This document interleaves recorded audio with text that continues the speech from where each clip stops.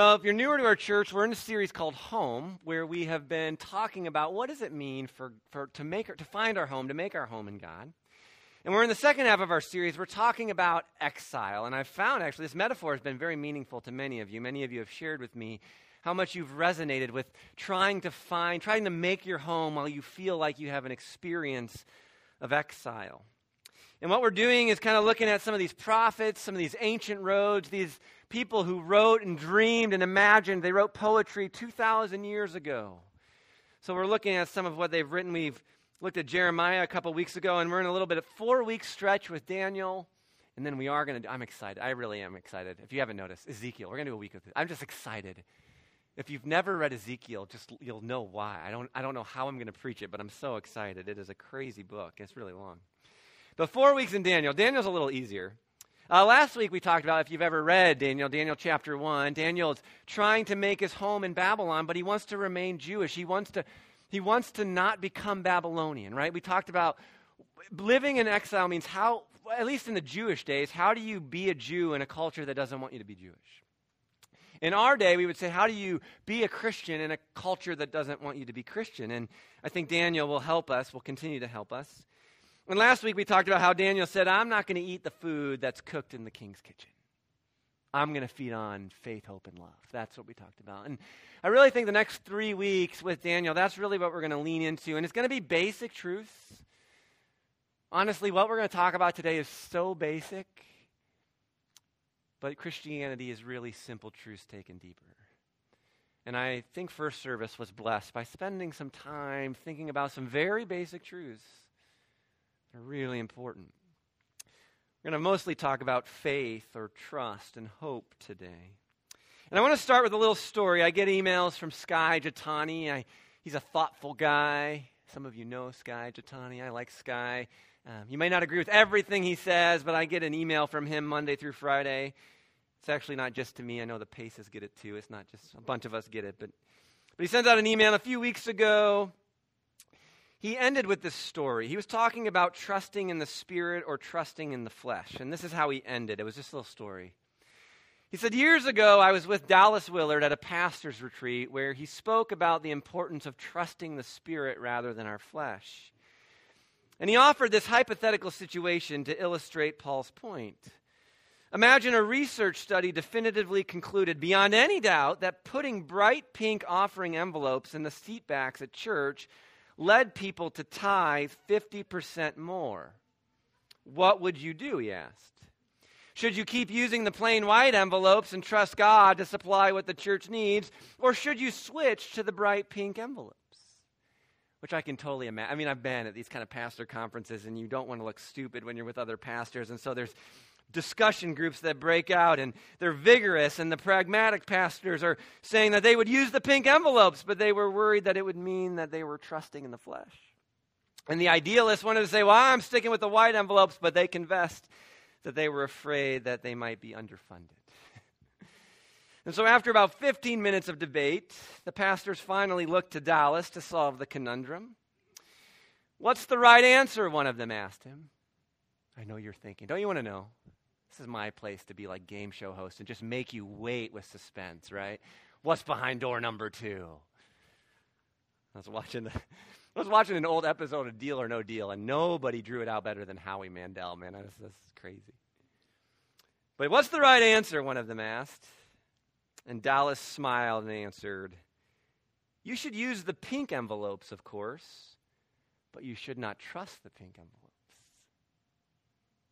I like that. In fact, I'm just going to leave it there. I'm going to let you think about that one for a little bit. But there's something there. What are you trusting in? That's what we're going to talk about today. So Daniel chapter 2, verses 1 to 3. What we're going to do is kind of do an overview of Daniel 2 through 4. We'll read the most from Daniel 2. We'll read a little from Daniel 3. I'm not going to read anything from Daniel 4, but if you want to go home and read, this is action-packed chapters of the Bible. Daniel 2, verse 1, in the second year of the reign of Nebuchadnezzar, the king of Babylon, the empire that's dominating the world at that time, in the second year of his reign, he had dreams, and his spirit was troubled, and his sleep left him. That's why I entitled this morning, trouble sleeping. The most powerful man in the world is anxious and has trouble sleeping. Why? These dreams. So the king commanded that the magicians, the enchanters, the sorcerers, and the Chaldeans be summoned to tell the king his dreams. And the king stood before the king. In verse 3, the king said, I had a dream, and my spirit is troubled to know the dream. Now what's going to happen, and you're going to see, we're going to contrast Nebuchadnezzar, the king of the Babylonian Empire, with these four Jewish men, Daniel and primarily Shadrach, Meshach, and Abednego. You may know, if you grew up in Sunday school, you know that story. We'll read it today. But Nebuchadnezzar, he has this dream, and he's anxious, and he can't sleep, and so he brings in the wisest people.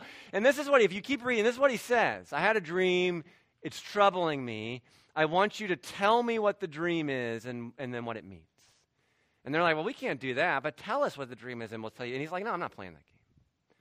So that's the scenario, and so they're all like, no, you need to tell us the dream. And so we pick up in verse 12. Because of this, they said, we won't tell you the dream. It's impossible. You need to tell us the dream. Because of this, the king was angry and very furious. And he commanded that all the wise men of Babylon be destroyed. Is that a leader you want to follow? Does that sound like the paragon of like maturity? Tell me my dream. If you can't, I'm going to kill you. Right? But that's what he did. We'll talk more about Nebuchadnezzar as we keep going. So this decree goes out, and they go to track down Daniel and his companions to kill them. And the captain of the king's guard, Arioch, comes to Daniel, and he's going to kill him. And Daniel says in verse 15, why is the decree of the king so urgent? Why are we so reactive? Why does this have to be done so soon? And so Daniel went in and requested the king to appoint him a time. There's a lot of wisdom in that.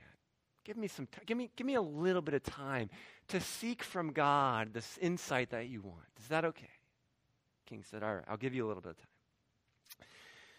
Verse 17, then Daniel went to his house and made the matter known to their Jewish names, Hananiah, Mishael, and Azariah. Their Babylonian names are Shadrach, Meshach, and Abednego. And he told them to seek mercy from the God of heaven concerning this mystery.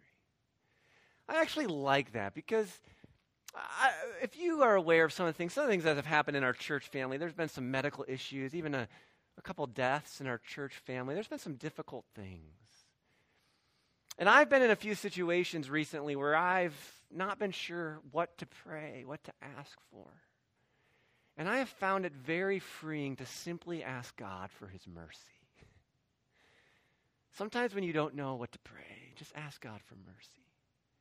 I've even prayed with people, Lord, I don't know what to ask you right now, so I'm just going to ask for your mercy. If you feel like you don't know what to ask for God's mercy. Daniel says, let's ask for his mercy. We don't want to be destroyed with the rest of the wise men of Babylon. And they asked for mercy. In verse 19, the mystery was revealed to Daniel in a vision of the night.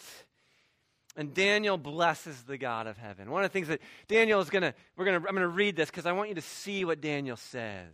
It's really important to Daniel. As we keep going, you're going to realize Nebuchadnezzar probably doesn't like all that Daniel's saying.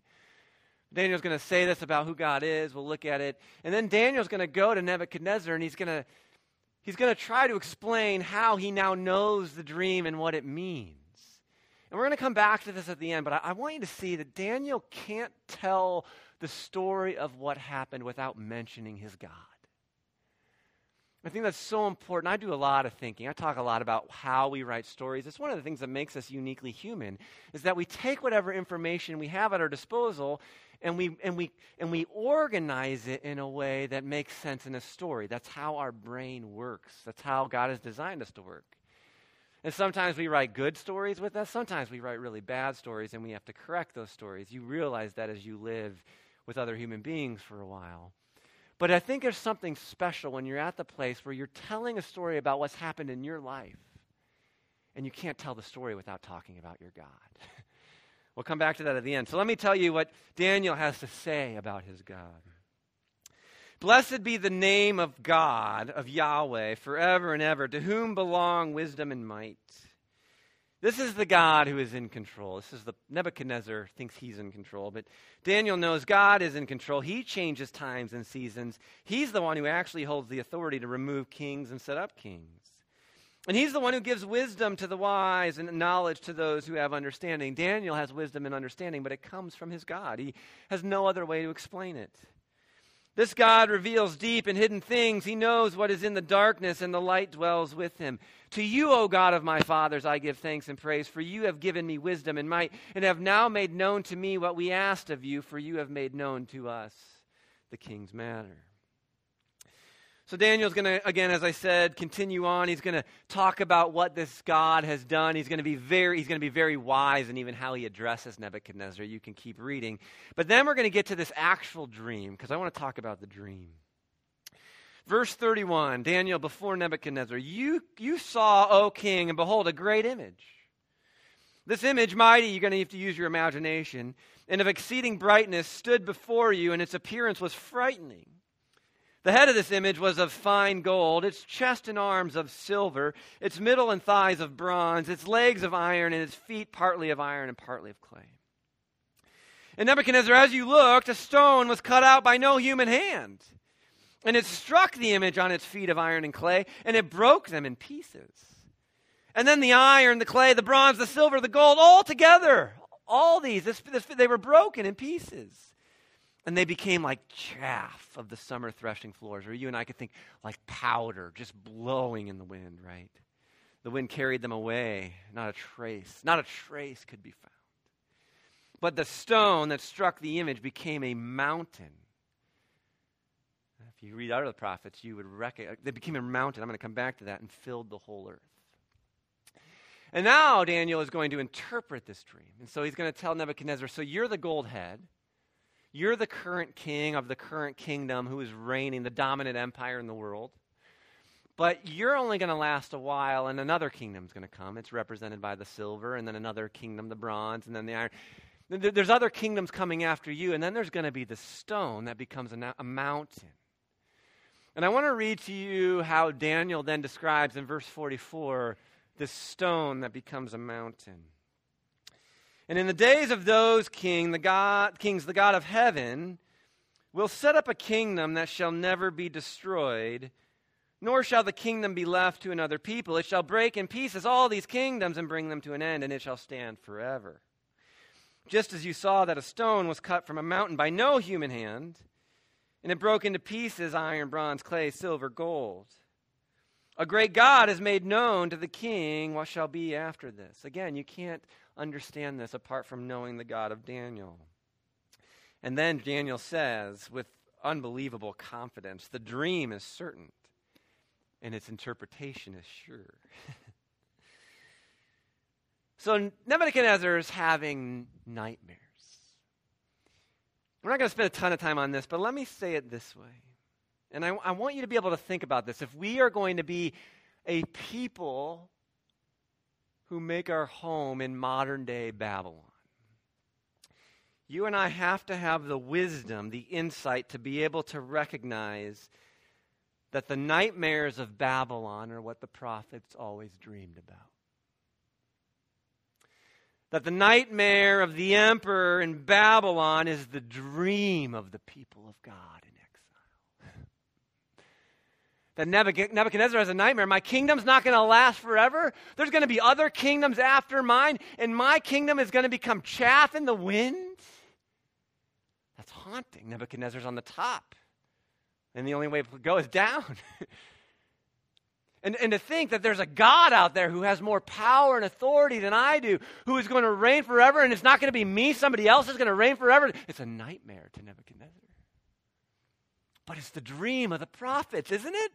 This is what the prophets always dreamed about, that God would set up his own kingdom. That these empires who have rebelled against God and tried to rule the world and shape history according to their own agenda would finally be overthrown by God, and it would be God ruling the world. That what the people of God hope for the most is what the empires of humanity fear the most.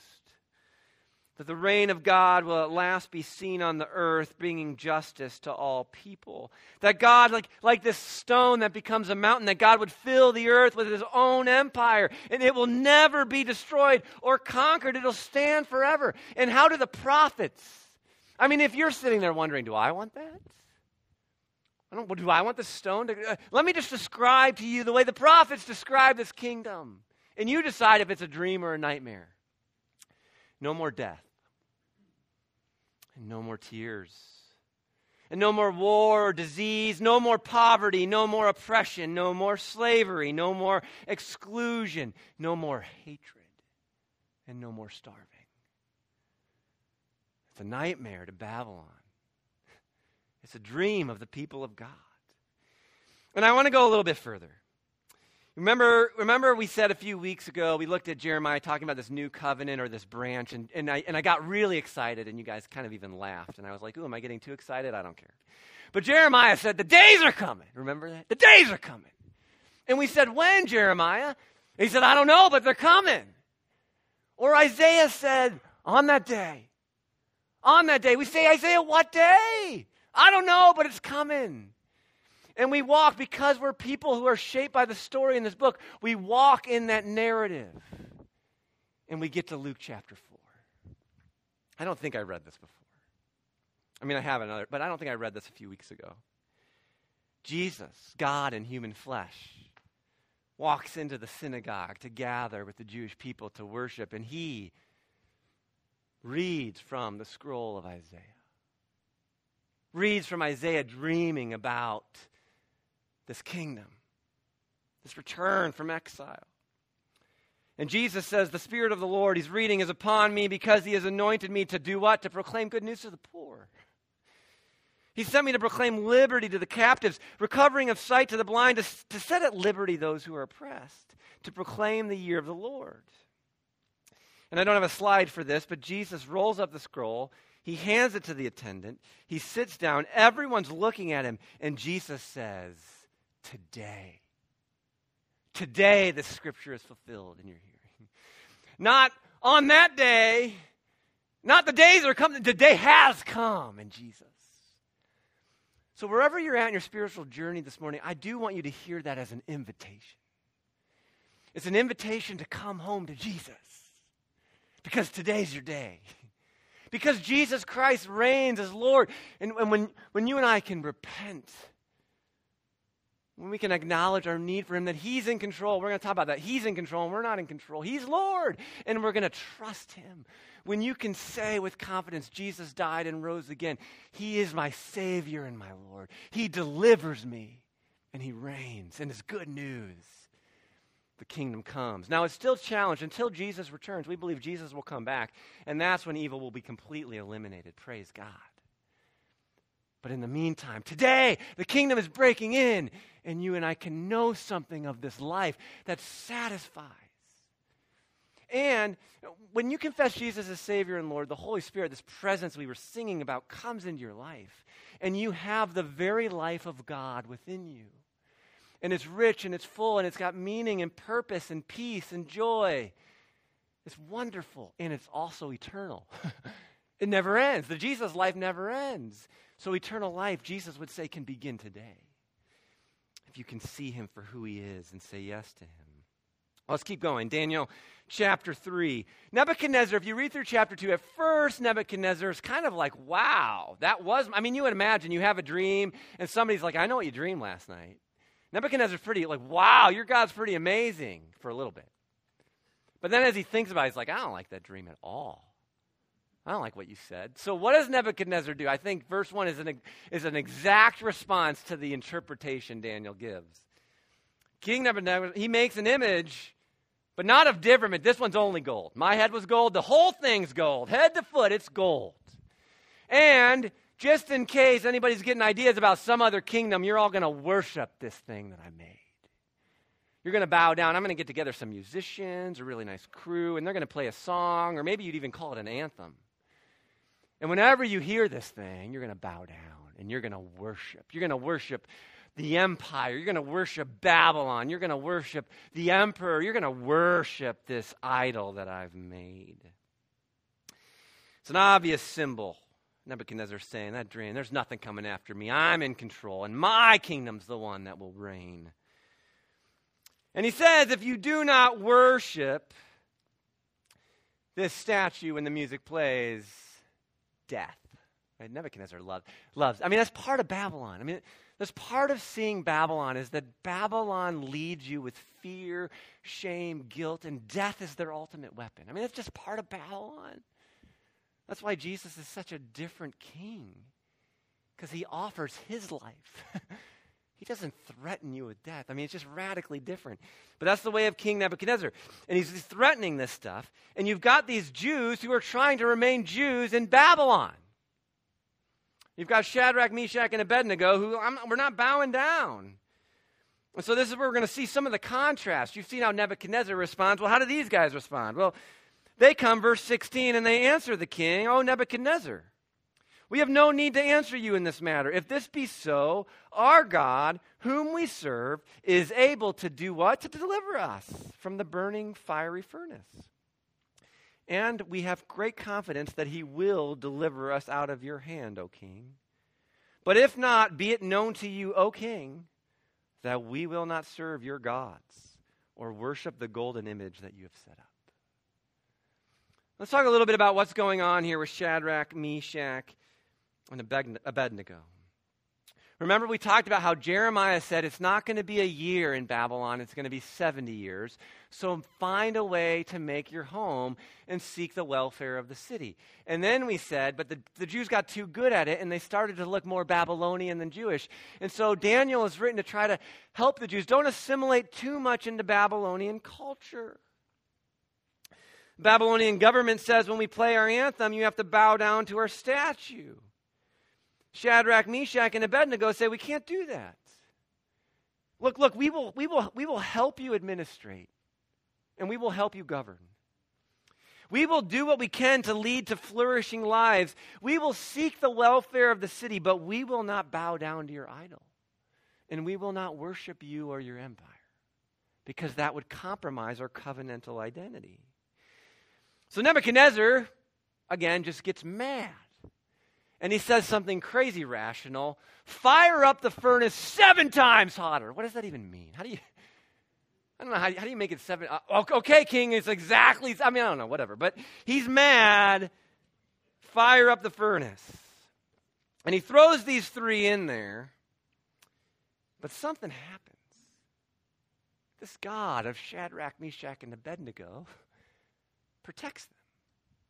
Verse 24, King Nebuchadnezzar, he's astonished. He rose up in haste. He declared to his counselors, "Didn't we throw 3 men bound into the fire?" Yeah, true, king, we did. "But I see 4 men unbound, walking in the midst of the fire, and they're not hurt. And the appearance of the 4th," listen to this, "is like a son of the gods." Well, what's going on here? Well, let's just get it out of the way. Jesus is that, I believe he's that 4th man. He's that 4th man in the fire. It's an appearance of the Word of God before he's the Word made flesh.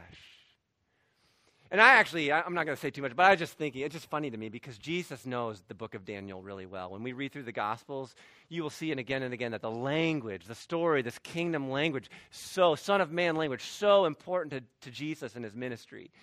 And I just wonder, I just wonder if Jesus just chuckled every time he read that. I know about that story. I don't know. It's just funny to think about. Now, let's be honest. Shadrach, Meshach, and Abednego are thrown into a fiery furnace 7 times hotter, and they survive. Now, that's not the norm, is it? I mean, if we were to sit around and share stories from the history of the people of God, I think there's more stories of martyrdom than people walking out of furnaces. But these stories are important, and we don't want to run past them. Yes, they're extreme. But this is one of the things I love about the Jewish worldview. They teach through story. So I think this happened. I think God can do this. I think he does do this from time to time. But he doesn't always do it in such an extreme way like this. But he does it. He delivers. Shadrach, Meshach, and Abednego say, our God will deliver us. Why do they say that? Because they know their God. And the story of their people is that no matter how bad things get, their God will always deliver them again and again and again. And I actually invite you, I just want to pause. A couple questions this morning just to think about. But can you remember a time when God rescued you? Has he ever helped you? Has he ever provided for you in a way that you never expected? It's one of the, you want to know how I pastorally counsel people. It's one of the things I do with people. I sit with those of you who have been walking with Jesus for a long time, and life is hard, and it's really hard, and I understand why it's hard. But then I look at you and I say, have you ever had a hard time before in your life, and Jesus was there? And I can honestly sometimes literally see a physical change in your, oh yeah. Yes, 10 years ago, really hard, Jesus. Do you think he can? Yes, he can. Oh, thank you for reminding me. And if you're new to Christianity or exploring Christianity, let me just tell you, give Jesus a chance. Because if you would let me say this as a pastor, that even if you don't know Jesus, he's already working grace in your life, and you might not realize it for a few years, but you will look back and see his hand of mercy, because that's how good he is. The sun rises on all of us. Have you ever asked God to rescue you, to deliver you, to provide for you? He'll do it again. He doesn't have some limited amount. The kingdom is a kingdom of abundance. It's not like he's like, I delivered you yesterday. I got other things to do. That's not how God works. He's a God who loves to rescue. That's why we call Jesus Savior and Lord. And it's not just a one-time thing. Like, we need him to rescue us frequently. And he does. He's gracious. So don't forget, that's who your God is. When it seems like there's no hope, if we're going to remain Christian in a culture that doesn't want us to be Christian, we put our hope in God. We are people of hope. I'm not saying we never despair or never get depressed. I want to be, human beings are complicated, but at the end of the day, we find our way through our despair to a place of hope. Does that make sense? We do it. I've seen you do it. I've seen people in situations where they have no earthly reason to have hope walk out of this church with hope because Jesus. It's the only reason is Jesus. Let me say it this way. Faith does not mean everything will always turn out the way you want it to. Yes, Shadrach, Meshach, and Abednego walked out of the furnace, but they didn't want to go in there. But God delivered them through the testing of their faith, not from the testing of their faith. Our faith will be tested in a broken world. That's one of the ways we grow. And unfortunately, in a broken world, much of our growth comes through suffering. God will not always exempt us from suffering, but God will always deliver. I can't promise you that if you remain true to Jesus, if your allegiance is to Jesus and Jesus alone, I cannot promise that you will never suffer in the fire. The apostles suffered. There have been many people who were martyred for their love of Jesus. I can't promise that you won't suffer, but what I think Daniel 3 tells us, and I believe this to the core of my being, what I can promise you is that Jesus will always be with you. That Jesus will never forsake you. He may or may not deliver you from the furnace, but he will not forsake you. Why? Because he's filled, Paul says in Ephesians, Jesus has filled all things with his presence.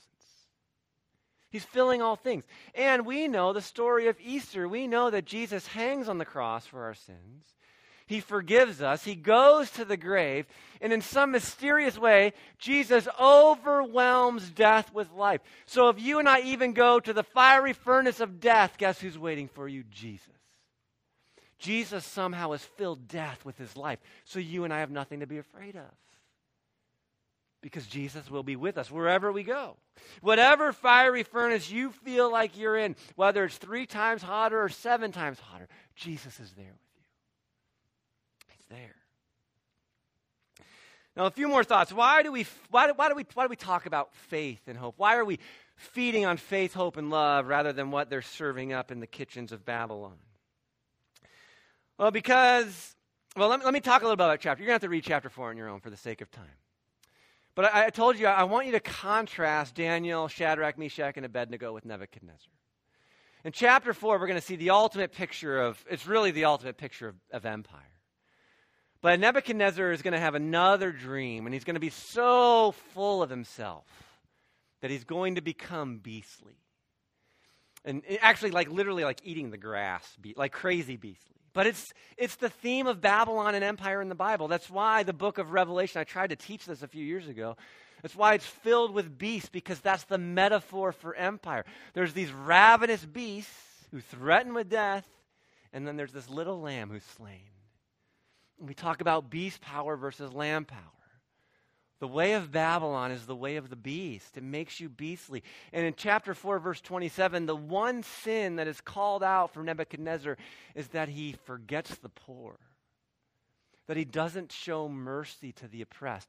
In other words, he doesn't love his neighbor. He's inhumane. And so he becomes a beast. He becomes less than human. Or, as we'll talk about these next 10 minutes or so, he breaks bad. I believe Daniel, Shadrach, Meshach, and Abednego, they break good. Nebuchadnezzar breaks bad. What do I mean by that? Well, you and I will face, in the last year and a half, certainly have taught us this. We will face pain, pressure, and disappointment. You can't avoid it or prevent it. We're not as in control of things as we think we are. Nebuchadnezzar, right when he reached the pinnacle of, look at what I've built and look at what I've in control of, becomes a beast. We're not as in control as we think we are. And we will experience pain. We will be under pressure. We will suffer disappointment. Obviously, not everything goes the way we want it to go. And the question that I kind of want us to think through as we wrap this up is, how do you respond to this pain, this pressure, or this disappointment? Because how you respond determines whether you break good or break bad. The pressure is going to cause cracks. And you can either break bad like Nebuchadnezzar, and those cracks just you become powder, you become chaff that blows in the wind, you become beastly, or you can break good and allow the grace and mercy of God to fill those cracks and give your soul depths you didn't have before. You become more than you are. Like Nebuchadnezzar, most of us, when we feel the pressure and experience the pain, our first instinct is to try to control things, to make things turn out the way we want them to turn out, to shape history according to our own agenda. And when we break bad, we try to control our future and we lose control, and there are all kinds of unintended consequences. Everything spins out of control, and there's unintended consequences, and we break bad. And that's when we experience jealousy, or envy, or strife, or rivalry, or rage. That's when we're hustling for our identity and scrambling. We feel like we must be in control no matter the cost. So what's the alternative? I told you it's really simple to talk about. It's harder to do. But the alternative is really just to trust God. I know it sounds crazy, but we'll do a little thinking, and I think I'll help you. But Shadrach, read through chapter 3. Throw us in the fire. We trust God.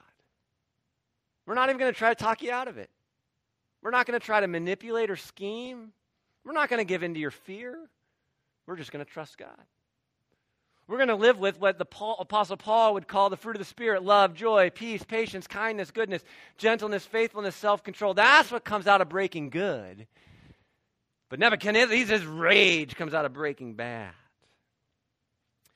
We're going to learn from Daniel. We're going to not lean on our own understanding. We're going to ask God, God, give us wisdom. We're not going to be reactive. We're going to be contemplative. We're going to be patient. God, help us understand what's going on, and we're going to break good. We're going to trust God. That's how you break good. When you're afraid, when you're under pressure, when you're disappointed, trust God. Don't trust your own ability to control or manipulate or scheme or fight or have it your way, because that's when you break bad, and that's when destruction follows. And you know that. The people of God are different. We break good. So here's the other question I want you to just think about. You can write it down if you want to think about it during the week. You don't have to say anything out loud, but I want to learn from the last 18 months. It's not what I wanted, but it doesn't mean God isn't working good. And so I want you to think, I know every single one of us at one point, maybe more than once in the last year and a half, broke bad. And if we're going to be a church that actually grows and changes, then we've got to be able to humbly learn from our stories. And I want you to reflect, when did I break bad? When was my fear the worst? When was my rage the worst? When was my jealousy? What was going on? My rivalry was out of control.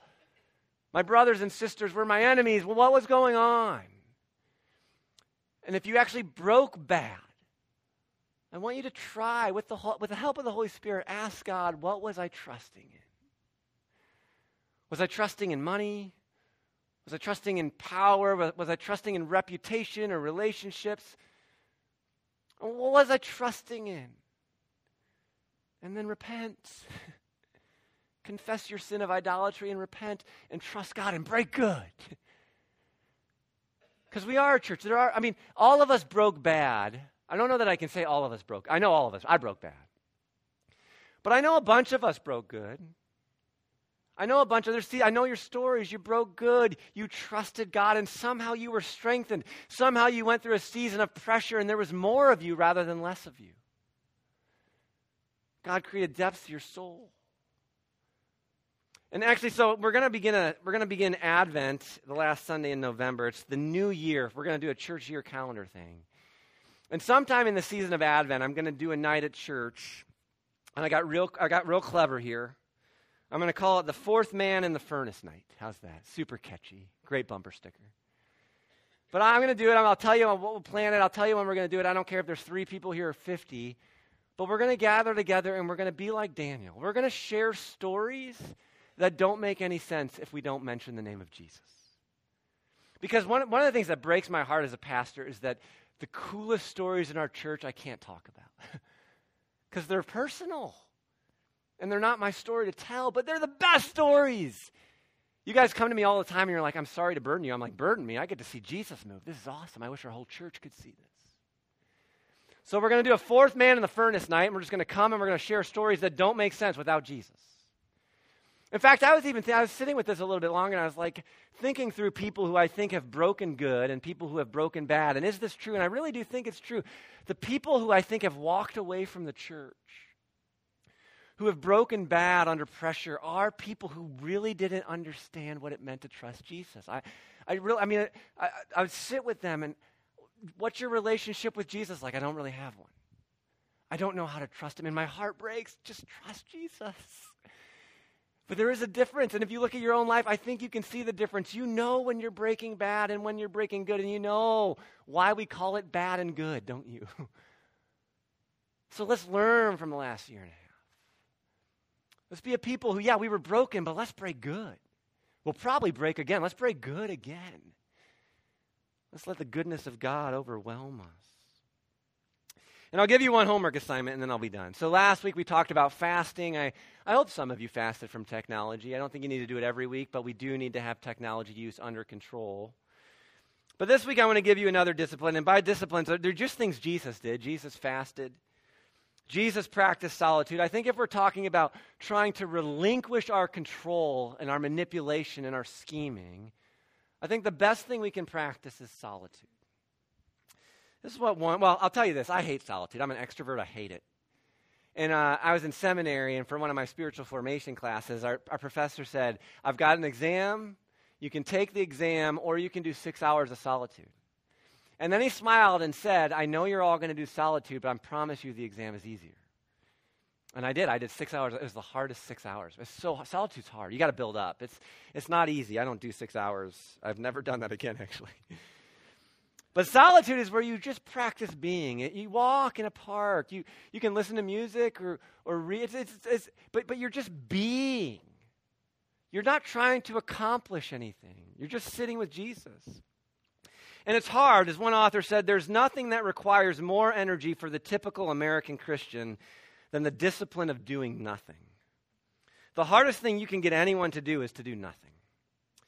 And this is what they said. The problem with solitude is not being alone. That's not our biggest problem. It's not being alone. It is convincing ourselves that we are unnecessary and that the world will not collapse if we go away. Solitude is the discipline of letting go of our self-importance, letting go of our belief that we are necessary for the world to continue. So if you're looking for something practical to do this week, practice solitude. I don't care if you do it for 5 minutes or 30 minutes, but shut your phone off and just say, God, I relinquish being in control of my empire today, and I acknowledge that you are Lord.